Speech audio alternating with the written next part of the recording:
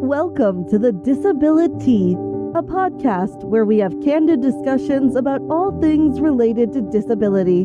Short-term, long-term, financial claims, impact on other areas of life, causes in the workplace, and more. With your host, attorney Anjel Burgess.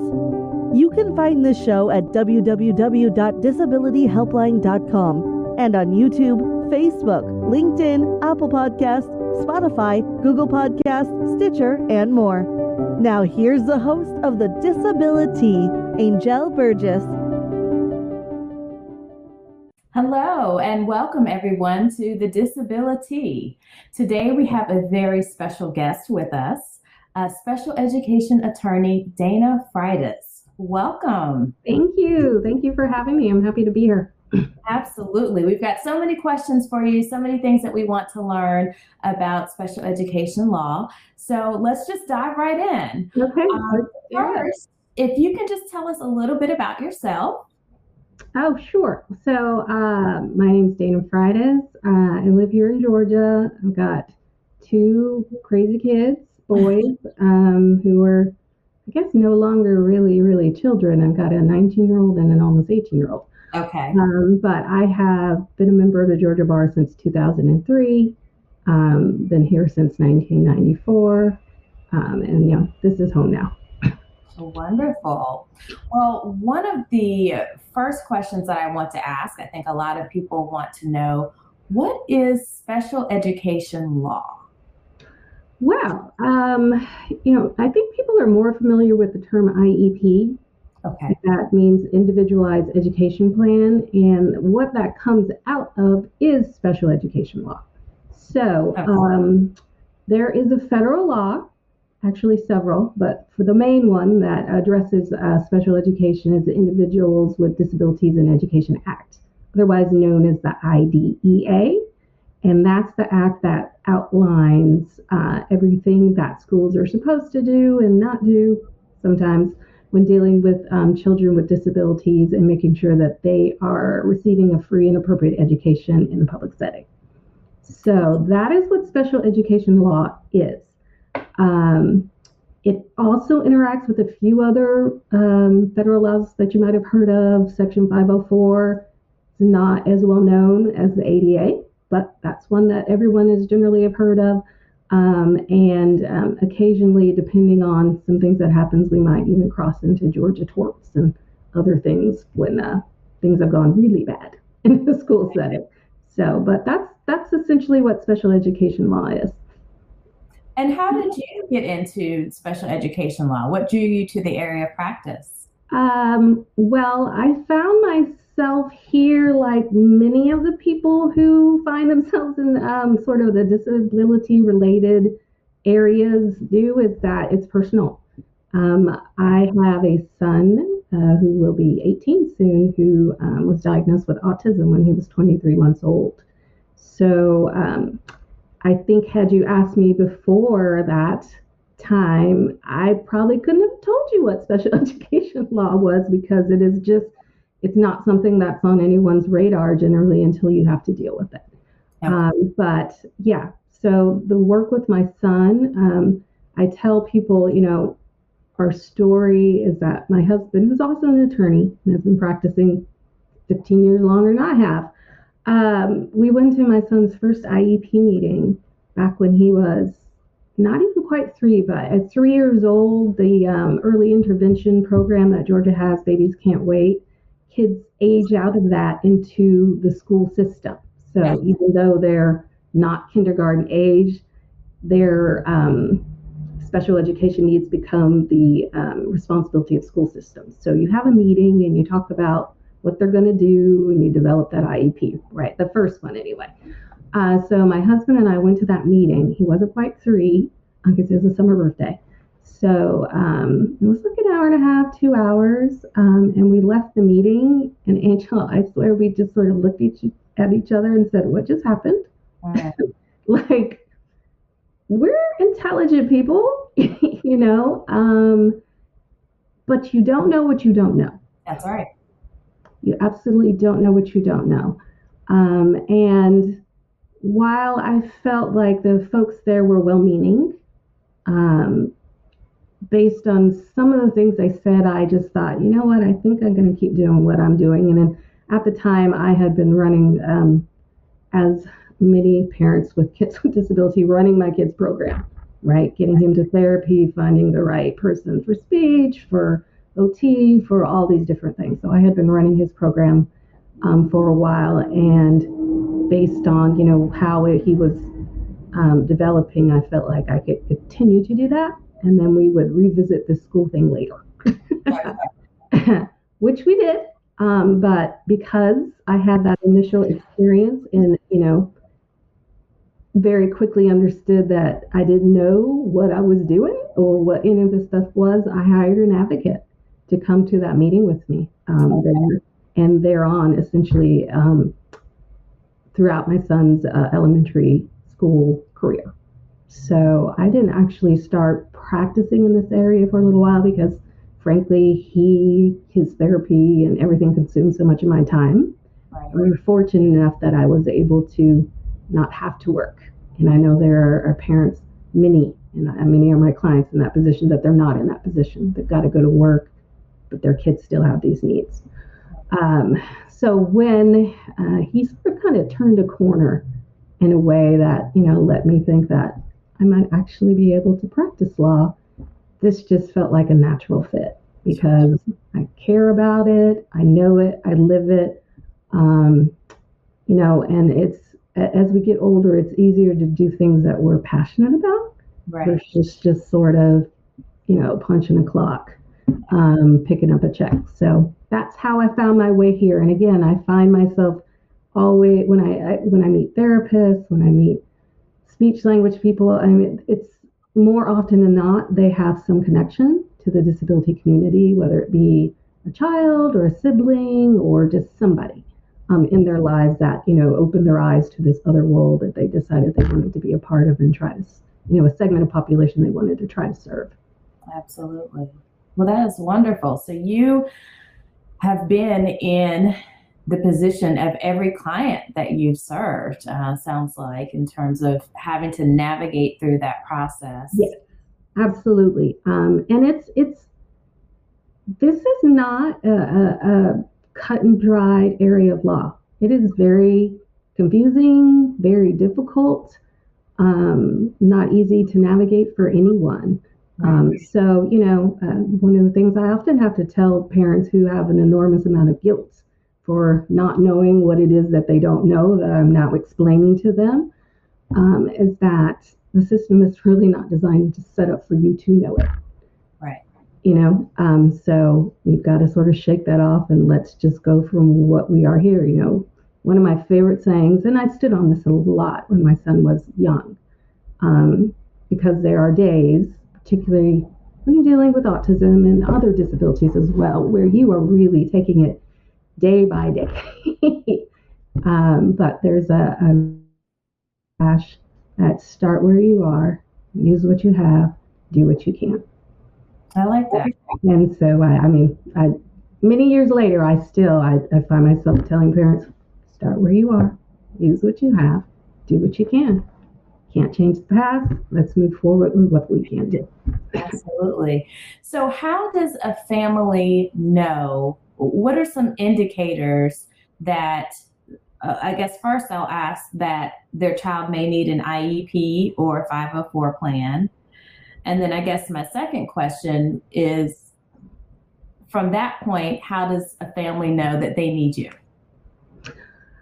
That's a good question, because I tend to represent families when things go badly. Okay. Right? When things are going fairly well, I normally don't hear from folks. It's the folks that when they go badly. Okay. Indications that things are going badly or the kid is not progressing.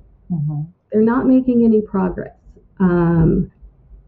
They're still struggling, or they're struggling even more. Their behavior is getting bad. Mm-hmm. Because a lot of times when our kids are struggling and they are have communication deficits, then behavior becomes their form of communication.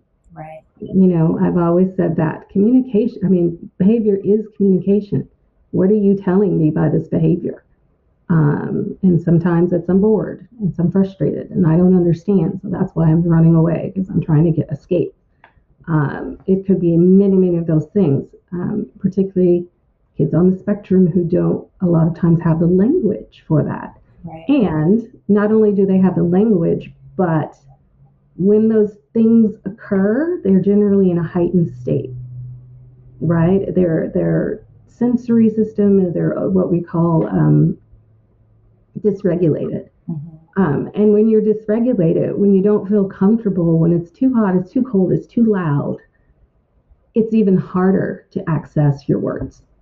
So a lot of time behavior shows up there as well. So that's one of the ways that you know. I mean, generally these days, people, sometimes the school will tell you, particularly early on, if there may be something going on.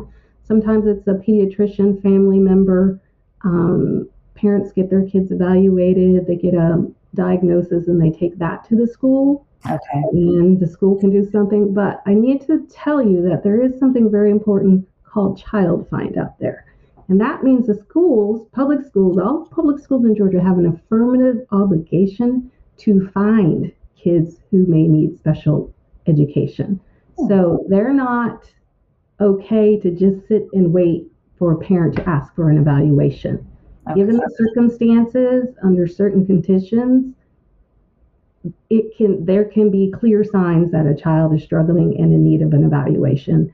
And in those cases, it is they have a duty under the law to say to the parent, I think we need to do an evaluation. Now the parent can always say no, but by then they've met their duty. They at minimum they have to ask. Okay, so we call those child find violations, or their child find obligation. It actually applies to even kids who are in private school. So it's everyone in the community. Okay. If you have a kid in private school and there's stuff, something going on, you can absolutely ask for the public school district to do an evaluation of your child. It's not, you don't have to be enrolled in a public school for it to happen. You just need to contact the public school of whatever district. And usually that's counties here. Most of the districts are set up by counties, although there are a few school systems that have districts within counties, like Marietta City Schools, Atlanta Public Schools. Atlanta obviously is in Fulton County, but they have their own school system. And then there's also Fulton County school system. I learned the other day that there's Beaufort City Schools, which I didn't even know about. But they're in Gwinnett County, but they're their own little school system as well. So that's a resource that I didn't know that until I have been practicing. I had no idea that was the case. A lot of referrals come from Babies Can't Wait. Obviously, that's how we got in touch with the school system, because we have been a part of that program, and you get funneled to the next level.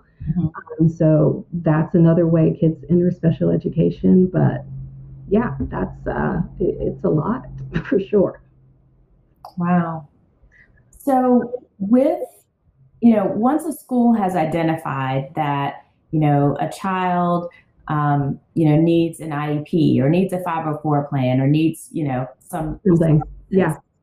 As a parent, if you disagree with the services that the school is recommending, or if you think perhaps that your child needs more intensive services than the school is recommending, is there a recourse? Is there something that you can do as a parent? Yeah, the IDEA, well, it's different under 504 and the IDEA. So you mentioned a 504 plan, and those are more about accommodations. Okay. Okay, and a 504 plan, an IEP is about accommodations, modifications, and specialized instruction. So you can, and to be honest, kids who qualify for an IEP generally also qualify for a 504 plan. But you see people using one or the other, and I always, of course, use IEPs because that law has more teeth, frankly. Okay. If there's a violation, I'd rather it be under the IDEA than 504 because there's a lot more recourse. Okay, so there are two main ways or two main complaint avenues you have under the IDEA. One is you can file a complaint with the Georgia Department of Education, and the other is to file a due process hearing request, which is our version of a lawsuit. Okay. So we don't go into Superior Court, or we don't go, and I know you did Social Security, the administration, we don't do that. We go before a Georgia administrative law judge. Okay. It's the Office of State and Administrative Hearings, OSAH. Okay. And we go before them. And while it resembles a lawsuit in many ways, in others, it's very different. It's the one of the purposes of the IDEA, particularly when it comes to litigation, was a recognition that, listen, if when there is a dispute and kids are in need of services, if we have to go through the regular court process, which can last for years, right, and these kids are not going to get any immediate relief. So they developed I want to call it sort of a hybrid or a mini sort of litigation experience where the timelines are very short. Okay. Under the IDEA, you're actually supposed to have a decision about your particular issue, no lower than 3 months after you filed it. Okay. Which, as you know, under the Superior, that never happens, right? Yes. But some of the things that are different is that in a regular court case, there's depositions, there's discovery, which for people that don't know, that's, when we ask the other side for information documents, and they have to send it to us, and then they ask us and we send it to them, and then we compare them, and in depositions we sit down and essentially interview people under oath, but we don't get to do 99% of that under Georgia law. Other states actually allow some discovery, but Georgia's very limited. We get notices to produce, and that's it. What has to happen and I deal mostly with due process hearing complaints versus state complaints. Okay.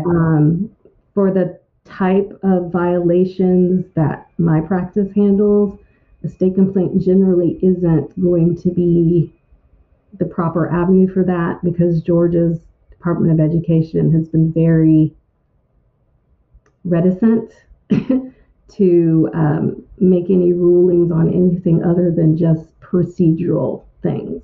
Okay. So there are timelines. So, for example, the school says your child needs an evaluation. You agree. They give you what's called a consent to evaluate form, which you sign, which essentially gives them permission to do all this testing. For the first introduction to this whole process, they have 60 days from the day that is signed to have that evaluation completed. Okay? And why by evaluation, it's supposed to be a comprehensive evaluation. Mm-hmm. So it may be a psychological evaluation. It may also be a speech and language evaluation. It may be an occupational therapy evaluation. All of those are sort of pieces of a big piece, or of a puzzle that we call the comprehensive evaluation. But they've got 60 days to get that done. Okay, so if that doesn't happen within 60 days, and that's happened, that's a procedural violation. They are out of compliance with the law. And that is something that I could go to the Georgia Department of Education and say, they're out of compliance, tell them to get into compliance. And for something like that, they would likely say, you're out of compliance, get into compliance. Okay. Where the type of cases I deal with are, however, more than just procedural violations. We're looking at whether or not the evaluation was appropriate overall, whether or not it actually covered all the things that it needed to cover, whether the initial IEP or IEP, whatever year it may be, was appropriate. Did it really address the child's needs? Did we identify the needs? Did we document the needs? And does it really address the needs? So there's two parts of an IEP that you could potentially have recourse for. One is the development of the IEP and whether or not it's appropriate. Okay. Two is the implementation of the IEP, whether or not it was implemented correctly. Okay, either one of those can be fertile ground for an issue. So I often find myself filing complaints with, violations of both, one or the other or both. Okay. So, but it can be just one issue, like going back to the parent that feels like, hey, these services or the accommodations or modifications for my child are insufficient, then that would be the grounds. It can be, but I will, and I wrote some notes on this because I know we're at 20 minutes and I got to get this out because it is so important for people to understand. Special education, winning a special education case is going to turn on the data and documentation 98% of the time. Okay? So that means that parents have to be really good minders of what's happening and also making sure to document what's happening. Okay. I tell people all the time, if it's not documented, it didn't happen. What that means when Mrs. Jones told you in carpool that Johnny has been having a really tough time for the last 3 weeks and they just don't know what to do with him, and they're just at their wits' end and they send him to the other class because he was just too much to handle. If she didn't put that in writing, it didn't happen.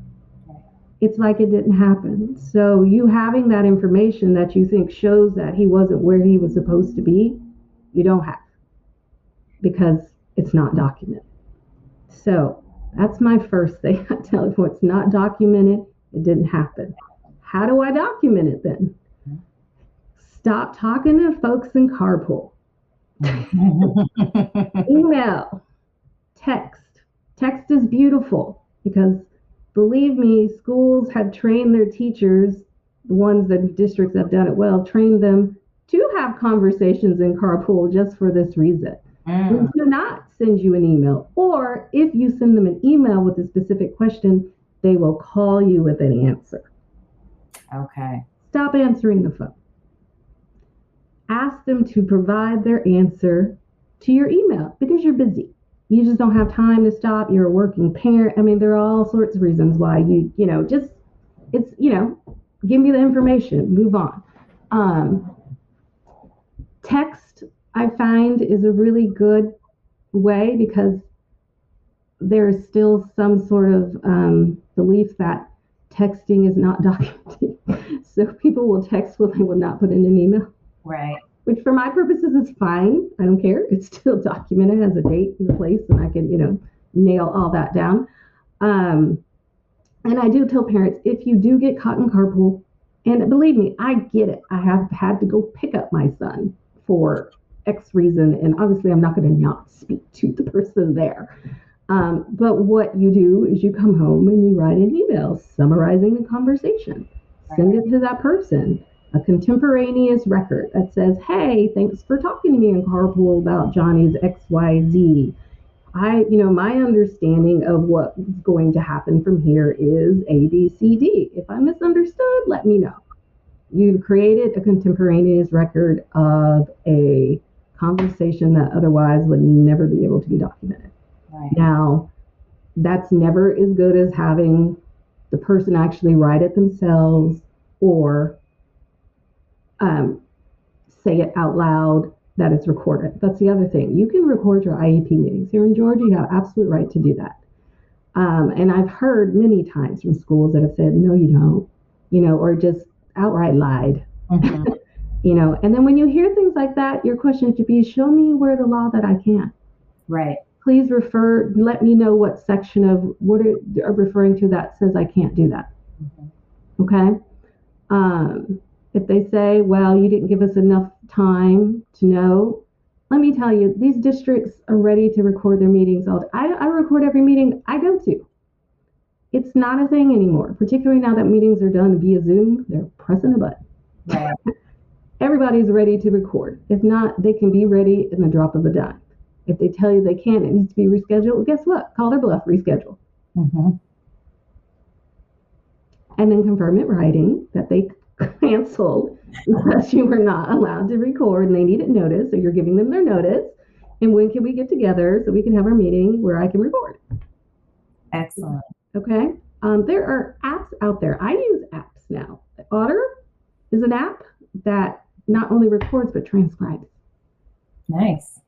So I use Otter. I literally just turn it on at every meeting. The transcription isn't perfect, but for what it is, it's great. You know, when I started, we certainly didn't have that at all. And I'm led to tell you too, and I certainly understand the relationship part with the school and your school teachers. These are people who are educating your kids, and there is a trust relationship there. I get that. I have it. I really, really do. And I also, you know, I'm the first one to tell everyone that being an educator is a hard gig right now. Well, it always has been, but it is really hard. And nobody signs up to be a teacher, particularly a special education teacher, if they don't want to do that type of work. Right. All right. Now, are there people who should probably find their way out? Yes, of course there are. But by and large, the people that are there want to do well. They just don't have the tools that they need or the freedom that they need to give your child more, to basically make that program better. Okay. I call this sort of my toolbox, you know, the type of teacher I'm dealing or other providers, speech, whatever. I call it my toolbox theory, is that every therapist comes with their own toolbox, right? And in it are all these different strategies and ways to reach kids. And if this happens, then I'll try that. This happens, I'll try this. And how good of a therapist or teacher they are is going to depend largely on how big that toolbox is and their willingness to add new stuff to it. Yes. Okay. So if you've got a teacher with a smaller toolbox, but you know that if you do XYZ for Johnny, then he does that without any problem. And you share that, because this is supposed to be a collaborative relationship. Okay. I will be the first one to tell you too that if your idea of special education is to send your kid to school and tell them to fix it, then you are part of the problem. This is a collaboration. They are not just disabled at school. They are disabled at home, and they have an entire life that you have to address. All right? So it has to be a collaboration. And nobody knows your kid better than you do. Right. So you aren't just a small voice. You are a part of that team when the process works like it's supposed to be, like it's supposed to. And your opinions should matter. Your opinions, and basically, and not your, I should reframe that, not opinions, but the data that you bring, the information that you have, that's data, okay? That you bring to the table should be considered. So if that teacher is willing to expand their dual box and say, oh, I didn't know that, I've never done that before, let me try it, then that teacher is going to be a better teacher for your Johnny, but also for every other kid that comes afterwards, because now she has a new tool that she didn't have before. That's right. That she could potentially use for someone else. Okay. So that relationship is important. But at the same time, these are people with jobs who can often be afraid of losing their jobs. Right. And there may be things that happen that they will not tell you, or things that they gloss over, or frankly, they think they're doing a wonderful job because that's all they know how to do. All right. And you have to be willing to make it uncomfortable sometimes. Rock the boat, you know, do it in a way that, you know, I try to, particularly from my son's perspective, I like to start meetings with all of the stuff that's going right. How this relationship is great, and how when that teacher did this, that was really positive. And because the teachers are human too, and they need some positive reinforcement and some, you know, lifting up at times as well. Okay. but I'm not afraid to call them out when it's not okay. Mm-hmm. All right. And then in the most diplomatic way possible. All right. And I know these are your kids, and, people are, I'll fight to the death for my kids. Unfortunately, particularly as African American women, there is a stereotype that we have to deal with about the angry Black woman. Sure. And you have to be very careful about how you approach people in IEP meetings, because it will be used against you. Mm. And so, it can and will be used against you from other African American people. Okay, so we're friends, but I'm here for my kid. All right, and I have to be, and we can be friends. I can tell you what you're doing great. I can also tell you what's not working so well. Mm-hmm. And usually we're more receptive to what's not working so well if it's not like 100% complaint fest. Right. We're like, okay, we did something right. My son is in 11th grade, and I show up and we talk, and I turn my record button on every single time. And again, it's not a thing, and that doesn't impede our relationship. We can still talk. If anything, I feel like I can talk more openly because I'm not taking so many notes, or I don't have to do that. Right. So they have to know that. They have to document everything. And they have to record. And again, the whole case is going to turn on what documentation we have. And there are other outside sources, but again, at the end of the day, whether or not a kid has been given FAPE, or free and appropriate education, is largely going to turn on the data, what the school did, what the school didn't do, to the extent that you can prove it. Okay. So for parents out there, you've shared a lot of gems. Just to kind of recap a couple of those, documentation is everything, right? Everything. Making sure that you're documenting, record those IEP meetings. Yep. Establish a relationship where you're collaborating. Yes. With your child's teacher. I think that is so important and undervalued. As a parent, your input, your things that work in your household can absolutely be valuable to your child's teacher. And vice versa. I've heard of some things that my son could do at school that he was acting as if he could not do at home. And that was a clue for me that I need to up my game here. I need to push him a little harder here too, because he can do more. That when it works well, it works both ways. Okay, right. That you're both getting and sharing information from each other. So it can be a decent process. It can. It's not perfect. The IDEA has many flaws. Believe me, I could go on and on about lots of them. But when you're in a position to have that collaboration and to get that give and take and get that honest feedback from a teacher, then take it. And also understand that nothing is ever 100% perfect. Right. Okay. I tell my other little gem, I tell my clients is I can write a fabulous IEP, and it's only as good as the people implementing it. So you have to be very cognizant of, are you emailing the teacher every day, 5 times a day? Let's exercise some judgment in maybe things that we can let go that aren't at the top of the priority list.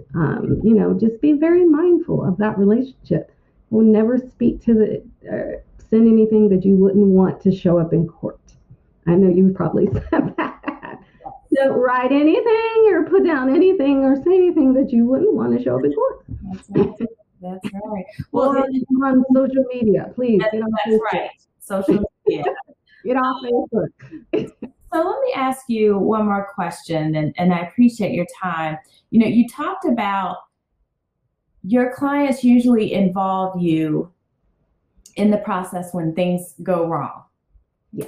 And I'm wondering if there is an ideal time to reach out to you before things go wrong, because once things go wrong, then maybe I don't have documentation. Maybe there are things that, you know to do it beforehand. Right. And I try to do general presentations as much as my schedule allowed during years. I don't charge for any of it because really it makes my job easier when everybody has their documentation together.